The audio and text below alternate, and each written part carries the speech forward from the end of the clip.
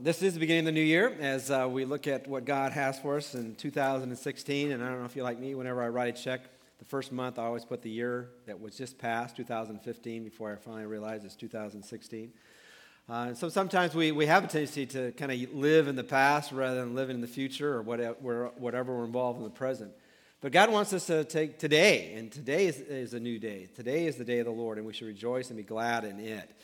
But sometimes when we think about being glad in the day that God has given us today, we think on a natural level, and we think there's not a whole lot to be glad about. There's not a whole lot to be happy about. There's not too many things we got to be grateful or praiseworthy about. And that could be for a variety of reasons, things that are particularly personal to us or to people around us, or it could be how we observe what's happening in the nation. I was just looking at some things this past week, and it was interesting. One author said, all you have to do to kind of take a stock of where we are as a culture is just look at what is happening around our people's hearts and minds in terms of what's important to them. And you might ask yourself the question, well, how do you know what's important to people? Well, one way to do it is look at Google search. You know, what are people searching for on the internet? And in the last year, in 2015, I came across an article that said, well, do you know who the top 10 people of 2015 we were interested in? In fact, you know who the top 2 were? They all are in one family, the Kardashian family, all right? That's who we're interested in. What a nation, right? You know, what are the top 10 questions? And the top 2 questions was, what is 0 divided by 0, and what is Ashley Madison? You know, that's what people are interested in.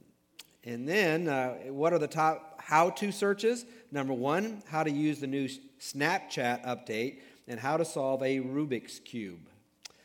And if you were with us on Christmas Eve, I shared with you that the number 1 word, at least by way of Oxford Dictionary, for 2015 is an emoji. An emoji is a picture that you can put on your phone to send to people in a text or what it might be. And it's the face of someone who was crying. I know, was laughing, but where tears are coming out of their eyes. Well, the number 6th most important how-to by way of Google search for Americans in 2015 is how to get the new emojis. So that's what we're all interested in as a nation. You're thinking, wow, we are really deep, aren't we? And then you kind of look on a political perspective and you say, well, aren't we all fascinated with who are the number 1 candidates for both the Republican and Democratic parties? Oh my, you look at the ones that we're going to be voting for possibly for leading our country, and we're wondering just, is there hope for our nation? But as we think about life, sometimes we're kind of challenged to be positive rather than being negative. But is that just a kind of a self-help guru, exhortation, or is it possible to be positive in a world that oftentimes, if we're honest, we feel is very, very negative? Well, this morning what we're going to do is we're going to look at a word, a singular word, and it's not an emoji, but it is a word in the New Testament that really speaks about being positive, or to put it in more biblical language, to be a person filled with praise or joyful expression or happy expression in the midst of whatever's going on in life. I've entitled the message this morning, It's Time to Praise God. And you might be thinking, well, that sounds like what a pastor ought to say as you begin the new year, but is that really possible to be filled with gratefulness or thankfulness or praise or positive, joyful expressions in a world that is fascinated with the Kardashians, who wants to know how to make a Rubik's Cube faster than I can't even do it at all, but whatever you might be, what is it that's really important to you? Well, this morning we're going to look at that, and we're also going to get back in a series that we began in 2015, which is the series we had in the book of Revelation, which I hope to put together as we kind of restart that engine in simple ways. First of all, the book of Revelation, which is a book in the New Testament, the last book of the New Testament, which is a mystery to many people. And if you've read it on your own, you're saying, there's more things in this book that I don't understand than I do understand. Well, part of it is putting that book in some simple things to hang on. The book of Revelation is simply a book that tells us about what is going to happen and who is going to make it happen. And whether we get the details all right or not, we know that God's got a plan, and that plan's going to play out, and it'll play out exactly as He has designed it to be, as He fulfills all that He has begun from the beginning, the book of Genesis, to Revelation, which unveils what's to happen in the future. But even more importantly, it's about a person. It's Jesus. And Christmas is all about Christ. And if you put Christ out of Christmas, you've really missed what Christmas is about. And if you put Christ out of the book of Revelation, you missed what Revelation is all about. It's about Jesus coming again. But in the midst of that, you read this book, and there's some scary things happening.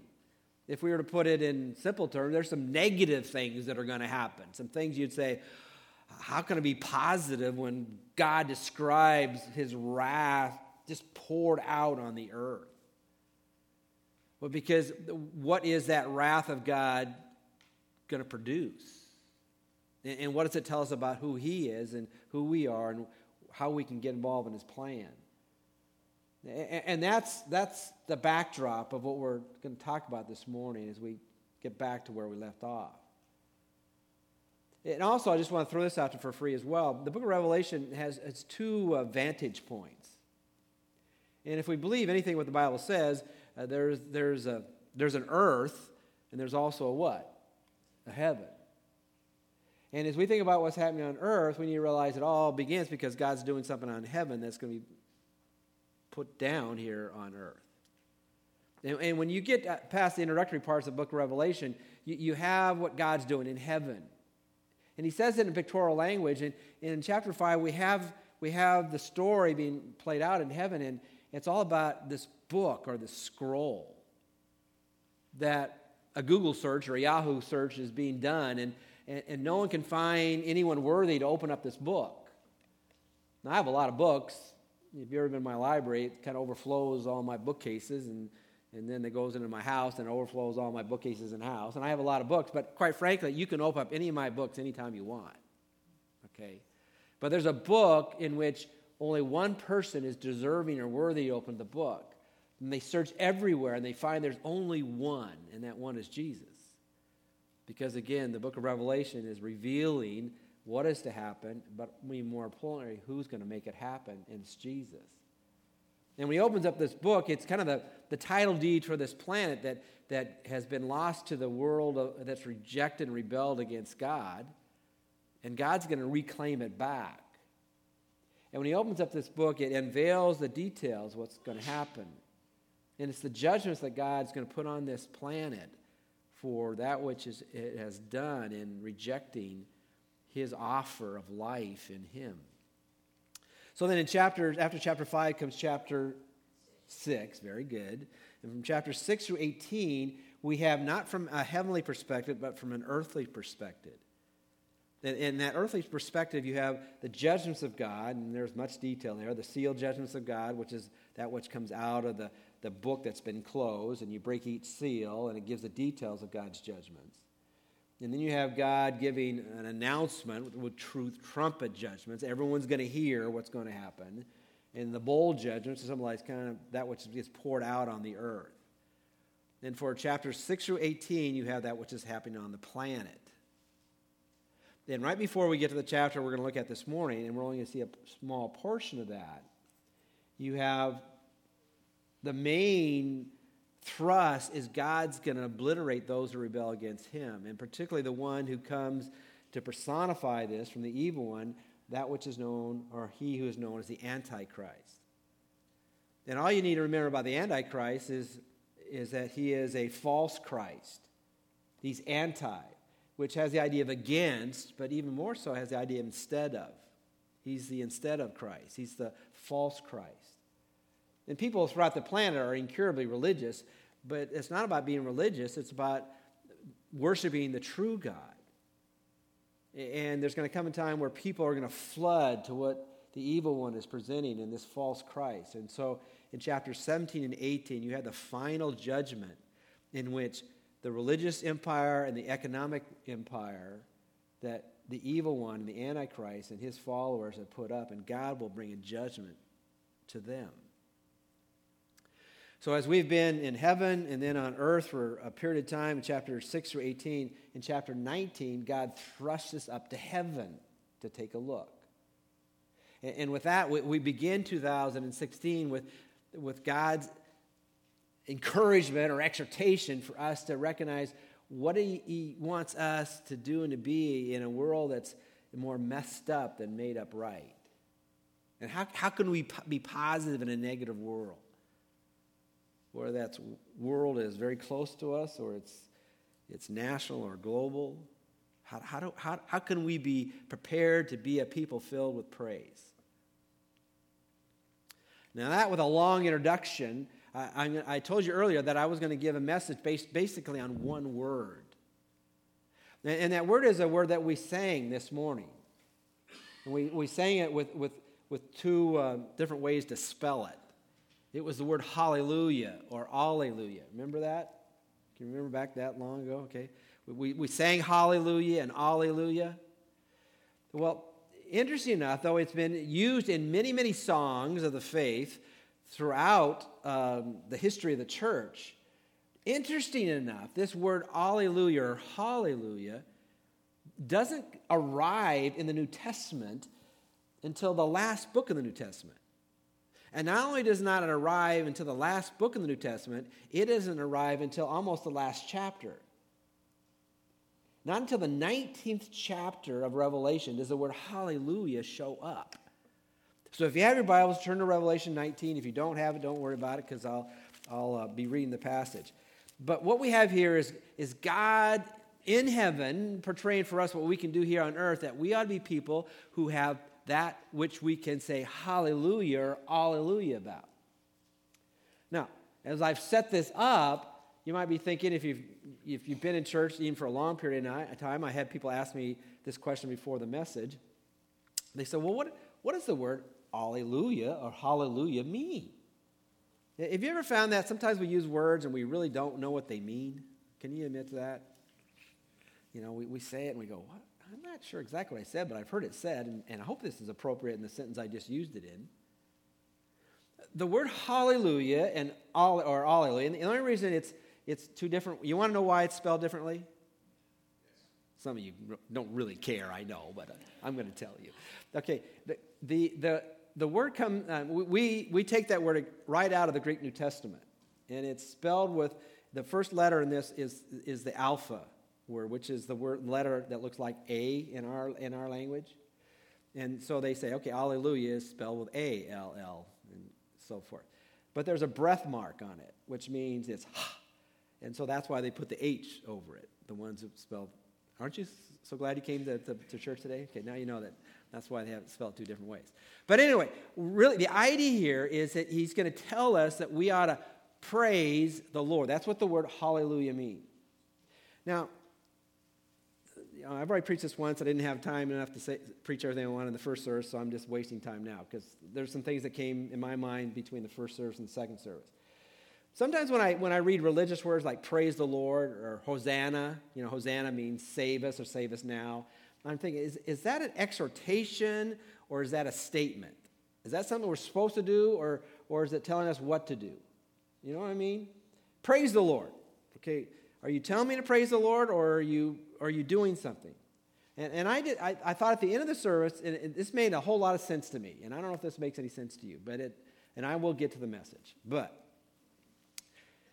the key to hallelujah or alleluia, rather than just saying a word that doesn't mean anything, is that the focus there is you need to say that word or the translation of that word very slowly, unlike how normally I speak. Okay, it's praise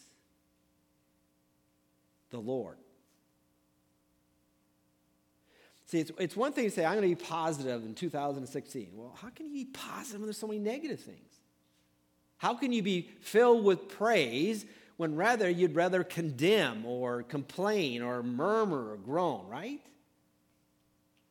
Well, the key is recognizing what you ought to praise about or who you ought to praise.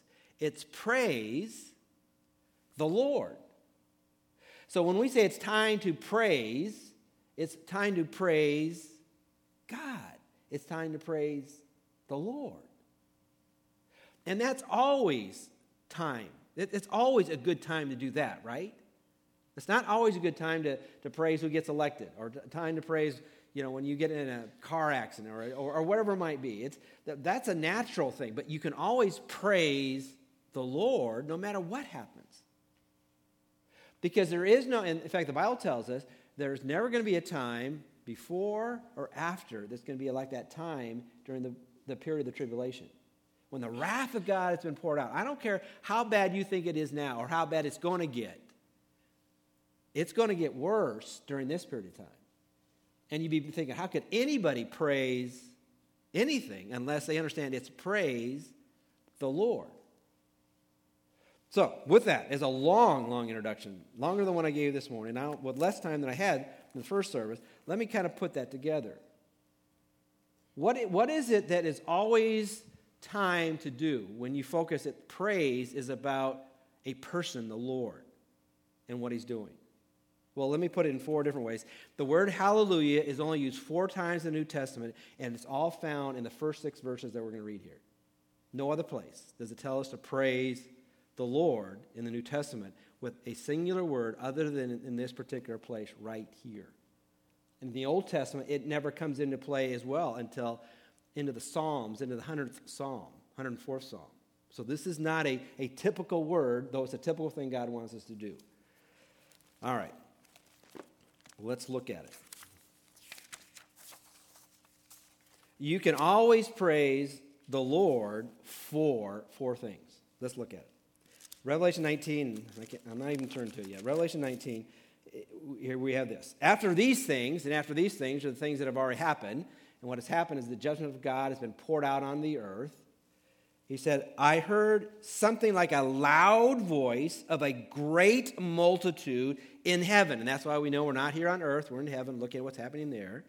And what we need to understand, what is going to be portrayed is not something that was kind of whispered about. And there was kind of a quiet going on. It was loud, and there were a lot of people doing it, or a lot of beings doing it, probably angels right here.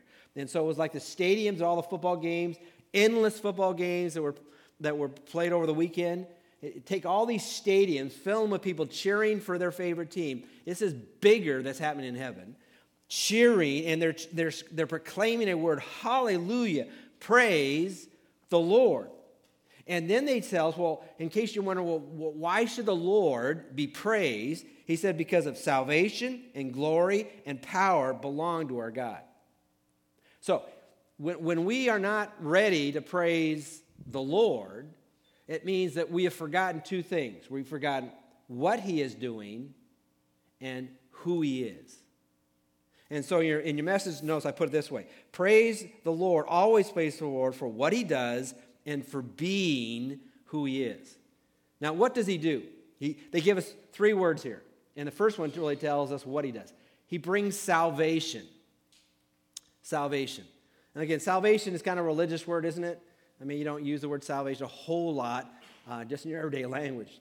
But it really means a person who needs to be saved, or to put it a different way, he needs to be rescued. But he's not talking about a physical rescue here or a financial rescue.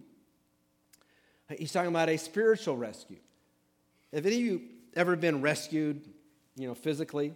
Let's say, how about swimming? Anybody ever been in the ocean or the water and someone had a rescue, or you would have drowned? I saw a couple hands out there.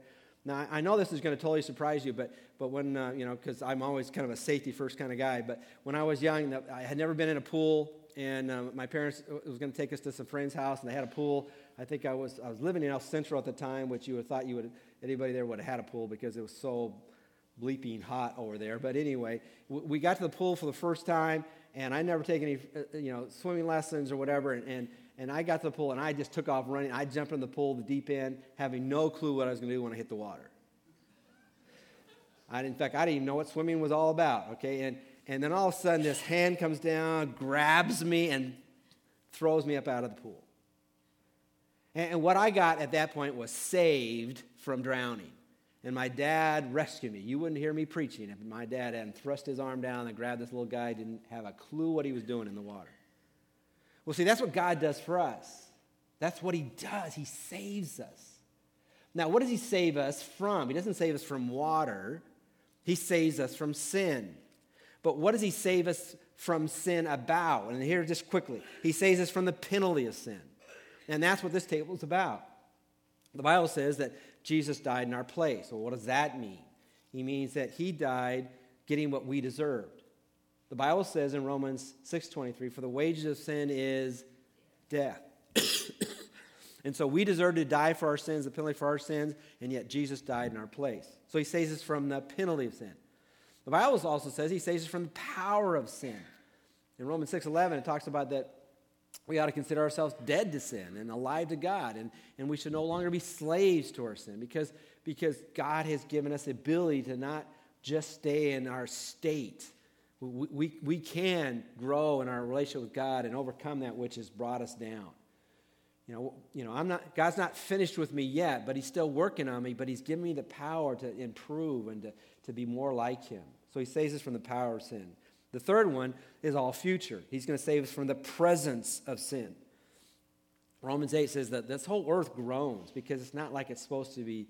It's not according to God's intended plan, but it's coming a day when he's going to buy back this planet back, and it'll work like it's supposed to work. Even our own bodies will work like it's supposed to work. So that's pretty awesome, isn't it? And that never changes, no matter who's in office, no matter who's ruling in Washington, D.C., is that God can save us from the penalty of sin, the power of sin, and in the future, the presence of sin.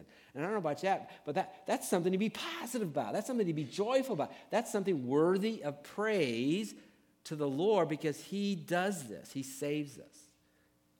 And then he throws a couple other words there. He says glory and power. Power. He's the powerful one. Philippians 3 says, for our citizenship is in heaven, which we all eagerly wait for a Savior, Lord Jesus Christ, who will transform the body of our humble state, excuse me, into the conformity of the body of his glory by the exertion of the power that he has. Remember the whole story of Christmas. The whole story of Christmas makes absolutely no sense, does it? Unless God has full power, right? I mean, take the foundation of this whole Christmas story, which is Mary with child. And the announcement by the angel to Mary, and she's going, this can't be. I have not been with a man. How can I have a child in the womb? And the announcement is God's going to place a child in your womb. Well, how is that going to happen? Well, God is powerful enough to make that happen. And she says, well, that does make sense because with God, nothing is impossible. Why? Because of his power. And so we can praise God because he is powerful enough to do what needs to be done. Hallelujah, for salvation and power and glory belong to God. And what glory is simply, among other things, you could substitute the word the beauty of God, the awesomeness of God. It's like seeing anything that we are just in awe of. It's like going to the Grand Canyon and just seeing the beauty of the Grand Canyon, or seeing a sunset or a sunrise, and we're just amazed by it. Well, that's who God is. And that's who Jesus is. In Hebrews 1:3, it says this, and Jesus, is the radiance of his glory and the exact representation of his nature. If we were to be in the presence of Jesus, we would be overwhelmed by him because of his glory. I just heard on, I think the radio this morning driving to church, and said that they just did a poll, and they said the number one athlete in all of American history has been voted on, and that's Michael Jordan. They said almost every generation voted for him except for one, the older generation. They said it was Babe Ruth. So they're still thinking baseball, okay. But, I mean, you're just overwhelmed by his athletic ability. You know, that's the glory of Michael Jordan, his ability to fly through the sky and, dunk the ball in so many different ways. Well, the glory of God far surpasses that. And so we can always be filled with praise for what God does. He saves us, and who he is. He's resonant power and glory. Number one. Number two, and we'll get through this quickly. Another thing we ought to be praised God for is is his ability to bring justice to this world. Look at verse 2 and 3. Because his judgments are true and righteous, for he has judged the great harlot who was corrupting the earth and with her immorality, and he has avenged the blood of his bondservants on her. And the second time they said, Hallelujah, her smoke rises up forever and ever. So the second thing that we can praise God for is for true justice being carried out. Now, I just have to break things down in my own mind for things to work. You know, let's be honest. Are we always filled with praise, throughout the day? No. Okay. And there's two reasons why we're not filled with praise. At least that's how I think. One is because I forget what needs to be praised, which is the greatness of God. And I'm thinking about everything else going on. I'm not thinking of the greatness of God. I'm thinking about what's going on. But the other thing is I forget, what to praise, but also these other things kind of rob me of my praise, right? The things that go wrong, evil prospering, all that kind of stuff. And what he's saying here, he said, look, I want you to understand that the great harlot, that which is from the evil one that's allowing rampant evil and immorality and injustice to go throughout this planet, that's going to end. And often we think that, don't we? When things go wrong, so where is God in all this? Why doesn't he show up? And God is saying, I'm showing up. And we can praise God that he will right all wrongs. In Psalm 104, verse 35, which, interesting enough, I'm sure you're all into trivia this morning, this is the first time in the Old Testament that the word hallelujah is used, even though the word is not translated that in most of your Bibles. Let sinners be consumed from the earth, and let the wicked be no more. Bless the Lord, O my soul. Praise or hallelujah. And it's simply saying that praise should be given when evil is judged and punished. Now, the message is that God wants all those who are rebelling against him to come to him. And time does not give us the opportunity to repeat all the ways during this period of tribulation where he tries to rescue people. Gives the invitation out so many times so all those who are rebelling can come to him. But what he's saying here plainly is that when the last chance is given, justice will reign. And we ought to praise God for that. Thirdly, the third hallelujah, and we'll skip those other passages, is for God being on the throne, God being in charge. Look at where the third hallelujah shows up. Look at verse 4 and 5. And the 24 elders and the 4 living creatures fell down and worshiped God, and who sits on the throne, saying, Amen, hallelujah. And a voice comes from the throne saying, Give praise to our God, all you his bondservants, you who fear him, the small and the great. But the two things I want you to emphasize, that they fell down and worshiped him who was on the throne. Now we have certain places of authority and responsibility, and we call them, the seats of power. We need to recognize that throughout God's revelation of who he is, he's in charge. He's in control. And we can praise God in the midst of whatever goes on, that he has the ability to do whatever he wants to do, and he will accomplish his plan according to his timetable. And he will be victorious. So as we get so overwhelmed by what's happening or not happening, we need to recognize that God's still in control. And isn't that worthy of praise? God's on the throne. And then fourthly, and this is where the last hallelujah comes in, is then we need to recognize that God's got the celebration that he's planned for our life. He's got that on schedule. Isn't life often lived, particularly when you're going through some disappointing times, looking for the light at the end of the tunnel? Isn't that true? Yeah, I know. We just went through a really difficult period of time, but, I'm looking so forward to whatever it might be.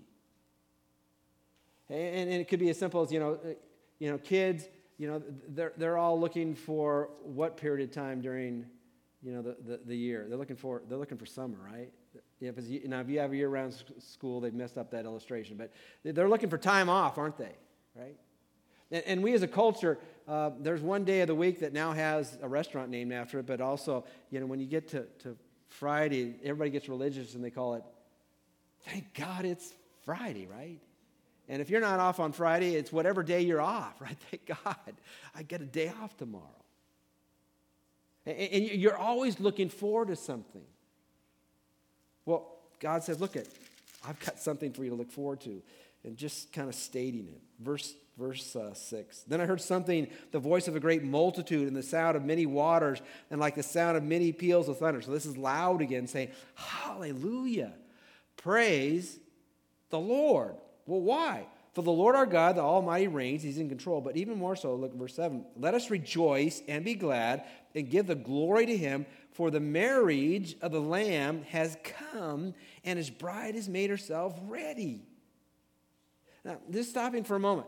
Some of you have heard about the marriage supper of the Lamb, and this is where this comes from. But let's just break it down simply. If you've ever had a loved one or one of your own children and they got engaged, and then all the plans and preparations are for them to get what? Married. And it's such an event that you just so much look forward to.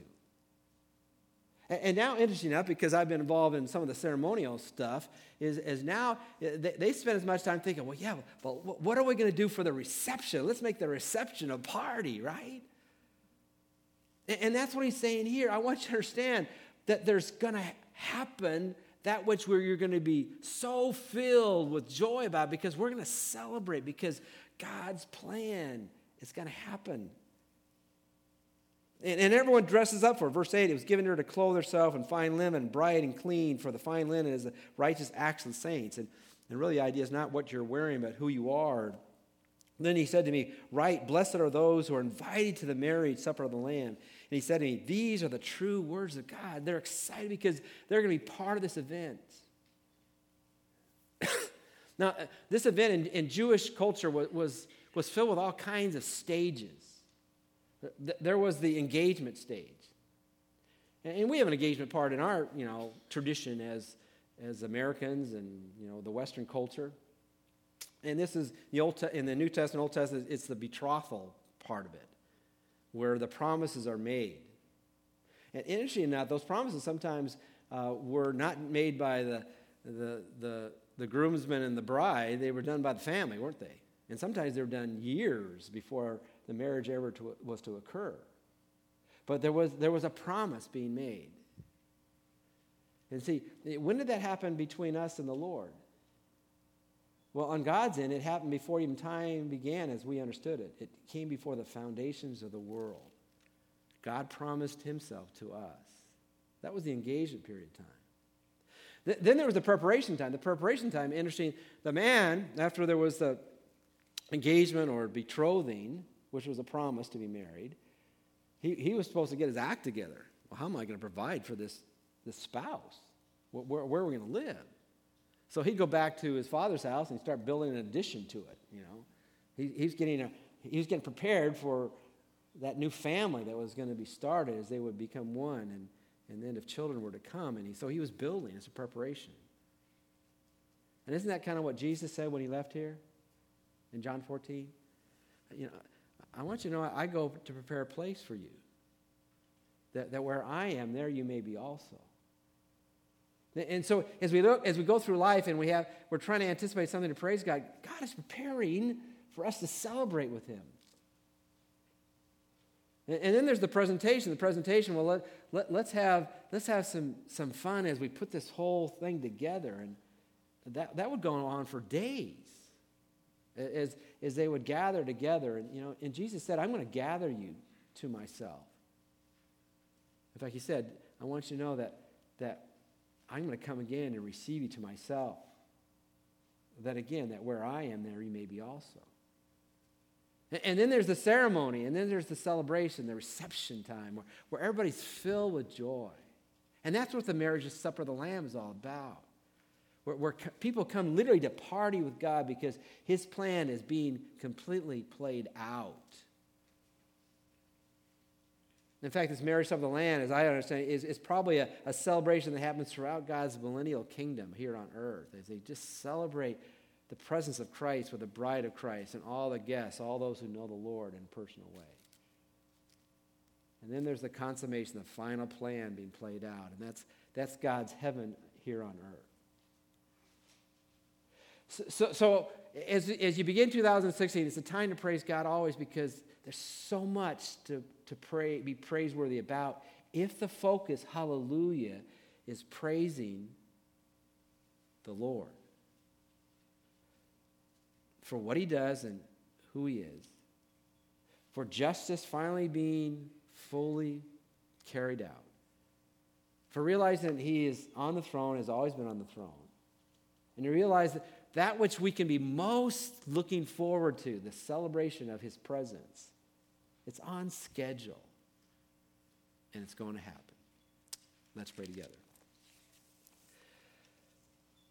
Father, help us to be a people marked by being filled with praise or gratefulness or joy, no matter what we go through. Not that we don't struggle or have emotional pain over the loss of relationships or loved ones.